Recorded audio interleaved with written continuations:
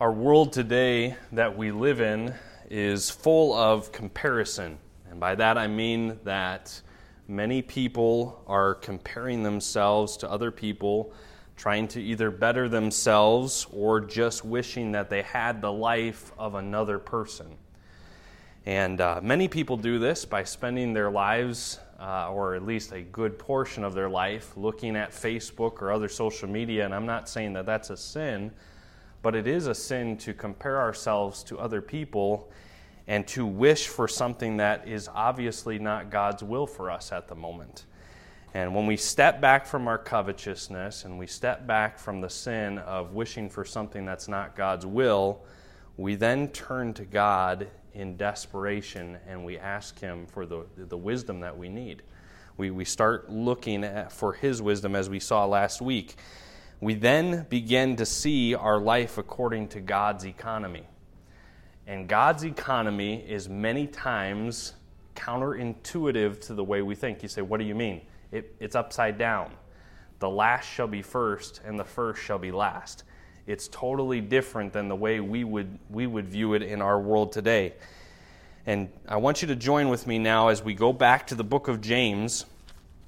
And James, again, as I mentioned a few weeks ago, is written much like the book of Proverbs in that it jumps to several different topics within itself, but sometimes stays in the same ballpark. And so that's what we're going to look at this morning. James is talking in the context of trials, but for a brief moment, James turns his attention away from just talking about trials and speaks of a comparison between two brothers in Christ. A brother of low degree, one who is poor, and one who is rich. So let's read our text together here, starting in verse 9, as you found your place there in James chapter 1. It says, "Let the brother of low degree rejoice in that he is exalted, but the rich in that he is made low, because as the flower of grass he shall pass away. For the sun is no sooner risen with the burning heat, but it withereth the grass, and the flower thereof falleth, and the grace of the fashion of it perisheth. So also shall the rich man fade away in his ways." And this can be a difficult passage of Scripture, and we can oftentimes in our Bible reading kind of skip over these three verses to the more familiar verses and commands in the book of James about being doers of the word and not hearers only, and other things that we would remember from this book. But God has these verses here for a reason, and they're for our instruction. And so as we step through them together, we're going to see two brothers, Christian brothers in Christ, two pictures given, and only one life that you and I have to live. The hymn, the well-known hymn, "Only One Life" by Avis B. Christensen, reads this, and I have that first verse written there in your bulletin if you want to take a look. It says, "Only one life to offer, Jesus my Lord and King, only one tongue to praise Thee and of Thy mercy sing forever. Only one heart's devotion, Savior, oh may it be, consecrated alone to Thy matchless glory, yielded fully to Thee." You only have one life to live for Jesus, and it is best lived for the eternal, not the temporal. Let's pray. Father, would You show us in our lives where we have allowed the temporal to take the throne of our life. And Lord, if that is in any way our focus this morning, I pray that we would get our focus back on You, that we would see You for who You are, see You in Your character, and see You in Your love for us, and that we couldn't help but dethrone those idols in our lives. Or would You give us Yourself this morning? In Jesus' name I pray. Amen. It can be very easy to compare yourself, even in Shawano Baptist Church, to other people, to others who have more than you in life, and think that having those things or even a more luxurious lifestyle is going to be what we would consider ultimate exaltation. as we refer to the verse 9 there, that he is exalted. We would think that that is the life that we want. That's the life that we want for our family. But Scripture refutes that. And let's look firstly at these two brothers. Verse 9, we see two brothers compared. Let the brother of low degree rejoice in that he is exalted, but the rich in that he is made low. Here we see, let's look at the first brother there in verse 9. It's the brother of low degree. And brother here, as James is describing it, as it's described in many epistles, is speaking specifically of a brother in Christ. You say, well, how do you know that? What was James' audience that we talked about a few weeks ago? Just in verse 1, those who are scattered abroad, those who are fleeing persecution, he's writing to brothers in Christ. And so, understanding that this is a Christian who has fallen into the trial of poverty only makes sense in the general English.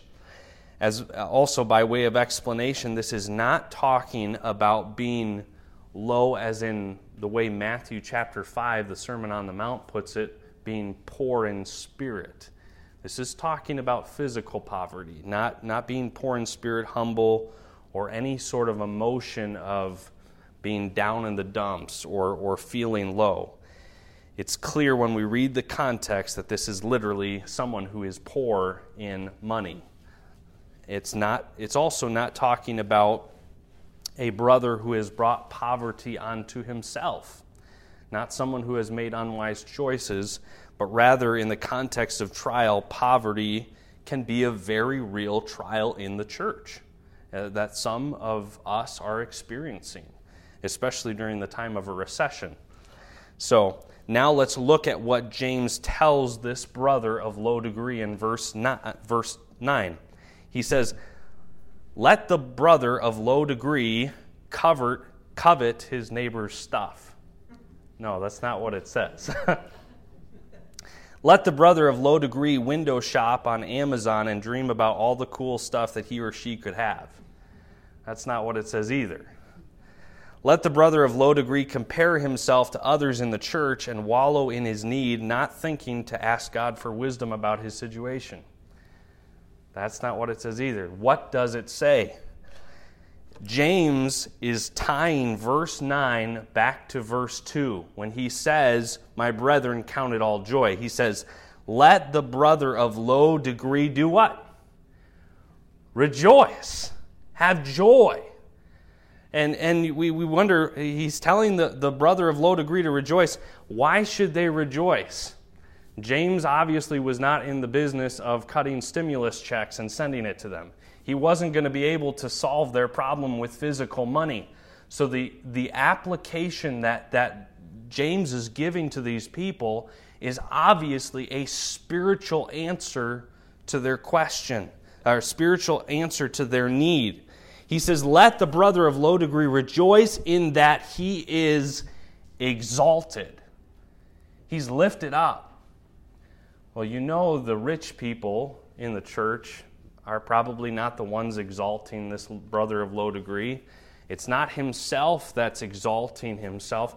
So how in the world is this an exaltation for this brother of low degree?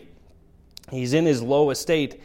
There is only one person when he himself is credited to our account that gives us the state, that makes our accounts rich enough by his righteousness to the point where we can be considered exalted. And who is that? The Lord Jesus Christ. Galatians 6:14 says, but God forbid that I should glory save in the cross of our Lord Jesus Christ. It's about him. You can rejoice today if you are poor today and you are maybe making it by. Maybe your life is living paycheck to paycheck, and it's not because you're trying to. It's because you are physically in need. And God says you have reason to rejoice this morning because now you are seeing your ultimate need in your trial. In our lives, when we are in financial hurt, when we are more often than not, those are the times that we get to see God's hand the most. When we're not making unwise decisions, when we're not despising the wisdom of God as He's speaking to us on how to use and steward His money wisely. By the way, it's His. That's His bank account, not yours. And you are being a wise steward of the little bit that you have, you can see God's hand all day long, every day, and seeing how He puts the pieces together and how He provides for you, that He is Jehovah Jireh. And we see His loving hand provide the food in our lives, in the health and the strength to give worship and praise back to Him. He's the very one sustaining your life so that you can give Him all the praise that He deserves. And that's what that trial produces in our lives. That's why we have reason to rejoice. Let's look at the second brother in verse 10. It says, "But the rich, in that he is made low." And there are different interpretations on this. Some people try to interpret this in the way that because it doesn't say rich brother, that it's thinking about an evil man, such as maybe Proverbs would put that. But I want to take this as a direct comparison in the Word of God, as it's implied, I believe, by the English. He's saying, but the rich of the same kind, he's in the same category here. He's a brother in Christ, and that he is to rejoice in that he is made low. So the two implied comparisons that it's talking about is it's a direct opposite, meaning that he is a rich believer and that both brothers should be rejoicing. Okay? In the book of Proverbs, what is often compared is the wise man to the rich fool. In the Gospels, many times the rich fool is talked about in relation to salvation, about how he's building up barns and different things, and he doesn't think about that night his soul will be required of him. That's not what James is comparing here. He's comparing literally two brothers speaking to Christians and saying, even the brother who is rich and he's made low needs to rejoice. So, why is that? Or what is being applied here? I believe the application to both of these brothers is the same, even though it may not seem the same at first glance. The brother of low degree rejoices in the one who can meet his physical needs and has met his ultimate eternal need at the cross.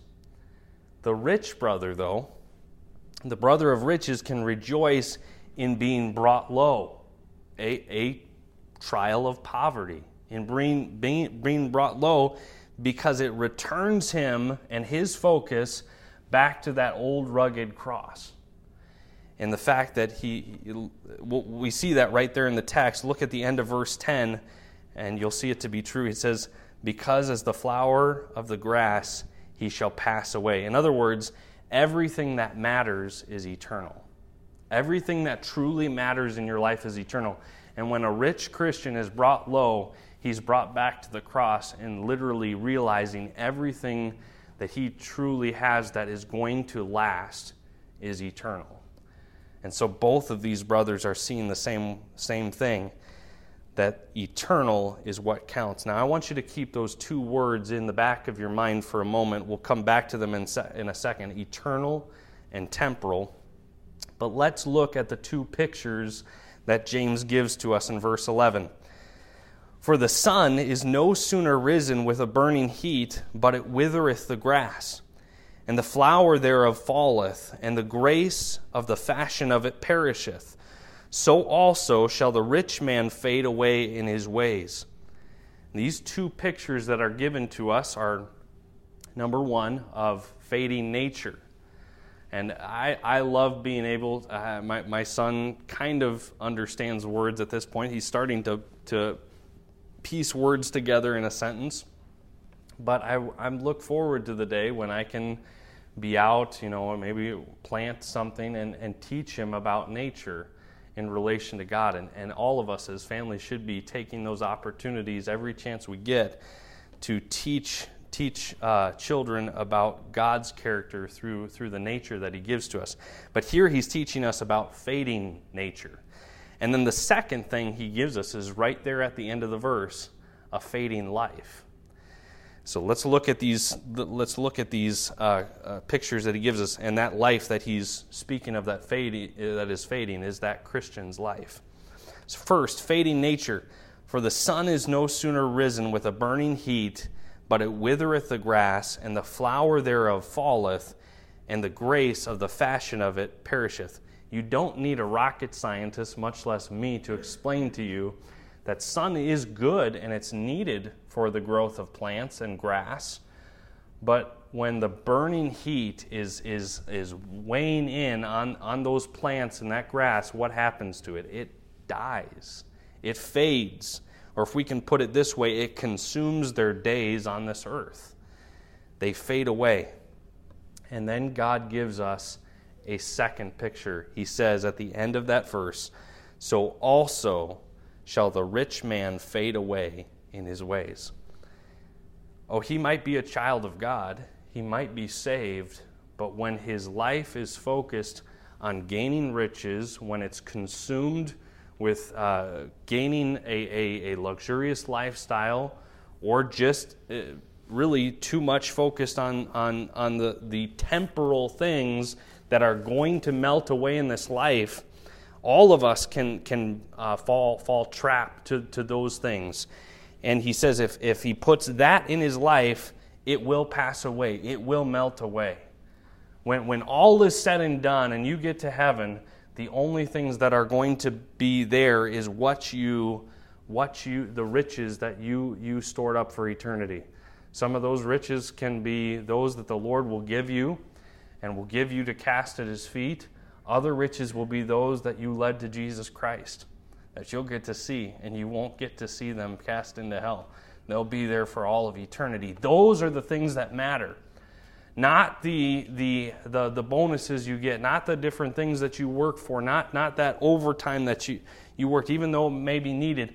All of those things that we want, cars even, as we were talking about this morning, they're going to burn up. They are going to burn up one day. And what it matters is what we live for is for eternity. This leads us to our third and final point. You only have one life. You only get one life. You don't get a do-over. And I don't care if your name is Mario or Luigi. You only get one life. This isn't a video game. God gives us one vapor to live for him. And I'm going to tell you, some of you sitting in this auditorium this morning, your vapor is half done or more. What eternal value do you want to show and present before your Lord when you get there? What lives do you want to have impacted? What investment, and I'm not necessarily just talking about physical money, what lives have you invested in that will be for eternal value? Who have you told about Jesus Christ and his cross and what he did for them that is of eternal value? The second and third verses of only one life say this: only this hour is mine, Lord. And that's speaking of this one little speck on the timeline of eternity. I get 1 hour. That's my life on the speck of eternity. Only this hour is mine, Lord. May it be used for thee. May every passing moment count for eternity, my Savior. Souls all about are dying in sin and shame. Help me bring them the message of Calvary's redemption in thy glorious name. Only one life to offer. Take it, dear Lord, I pray. Nothing from thee withholding. Thy will I now obey, my Jesus. Thou who hast freely given thine all in all for me. And he has. Claim this life for thine own to be used, my Savior, every moment for thee. When we get that truth, and that truth that's laid out so clearly in Scripture that he has really given us is all. Everything in my life that is temporal, and God has given us temporal things in this life to enjoy and to just for our joy and our pleasure. But God wants that not to take take first place in our life. That does not need to be on the throne of our life. That is not what we live for. Your life is best lived for the eternal, not the temporal, because the eternal is what is going to matter. In closing, I want to read you just two more passages of Scripture. Psalm 39, verse 4. We studied through this not too long ago. Psalm 39, verse 4 says, Lord, as David is crying out to God, make me to know mine end and the measure of my days, what it is, that I may know how frail I am. I don't have long on this earth. My vapor's half done. If I was to live, I'm 30 now, but if I was to live even 70 years, my vapor's almost half done. And the thing is, none of us know how many grains of sand are in our hourglass. You think about that. Your life could be taken today. Your life could be taken when you're 50. Your life could be taken when you're 55. And you don't know that. And God says it's best that you live for the eternal, not the temporal. Psalm 107, verses 8 and 9 say this, Oh, that men would praise the Lord for his goodness and for his wonderful works to the children of men. For he satisfieth the longing soul and filleth the hungry soul with goodness. Temporal things will never satisfy a heart that has been created to feast on the eternal. The things that you're going after in life, the things that you're most concerned about in life, the things that are idols to you, need to be ripped away this morning. Because those are not what you were created to feast on. You were created to feast on things for eternity and things that will impact eternity, people's lives that are dying around us and going to hell. People in this church that need encouragement more than you need to be concerned about what you're doing this week. Your time, your resources, your treasure needs to be focused towards eternity. You only have one life to live for Jesus. Which are you living for? Father, I pray that as we just meet with you this morning personally, that you will speak to us and rip those idols literally from our lives. Or would you give us an eternal perspective? And Lord, would you help us to see where we've been temporal, where we've been comparing ourselves, or where we have had the wrong focus this morning. Just as you have heads bowed and eyes closed, maybe you're here this morning and you don't know Jesus as your personal Savior. You don't know how much time you have. You only have one life. You're not going to get a do-over. And don't put off the decision to trust Jesus Christ as your personal Savior. You may say, well, I will trust Jesus when he gets me out of the financial turmoil that I'm in. My friend, he may not. He's not obligated to. And if you're going to wait to trust Jesus for salvation, the salvation that he's willing to hold out to you right now, it may be too late. You say, Pastor, this morning I'm that one that I don't know where I'm going when I die. I don't have assurance that I'll be with Jesus in heaven. Would you mind if I prayed for you this morning, just with uplifted hand? You say, Pastor, that's me. I'm not sure that I have forgiveness of sins and a home in heaven. Is there anyone like that here this morning? Then, believer, what are you going to do with the rest of the vapor of your life?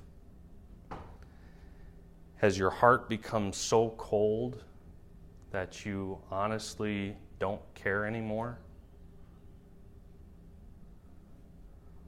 Or even think about it anymore? Maybe you are a brother or sister of low degree and you've found it hard to rejoice through that trial. He has the reason to rejoice. It's found in him. And maybe this morning you just need to ask him for some of that heavenly wisdom that he offers so generously that he wants to give to you through that trial. Maybe you're the rich person. Maybe you're well off. Does God need to bring you low in order for you to come back into focus on what is more important? And God's not threatening you this morning. I don't want you to get the wrong idea, but God does promise. He does promise that all of your earthly gains are going to melt away when it comes to eternity. Is it really worth it living for the temporal in light of eternity being right around the corner? So let's stand prayerfully together. And as the piano plays just a couple of verses this morning, as we stand prayerfully, heads bowed, eyes closed, I would encourage you, if the Lord has spoken to you, come to the front, kneel at a chair, kneel at the place where you are, sit down, talk to God, and speak to Him about what He has put on your heart this morning.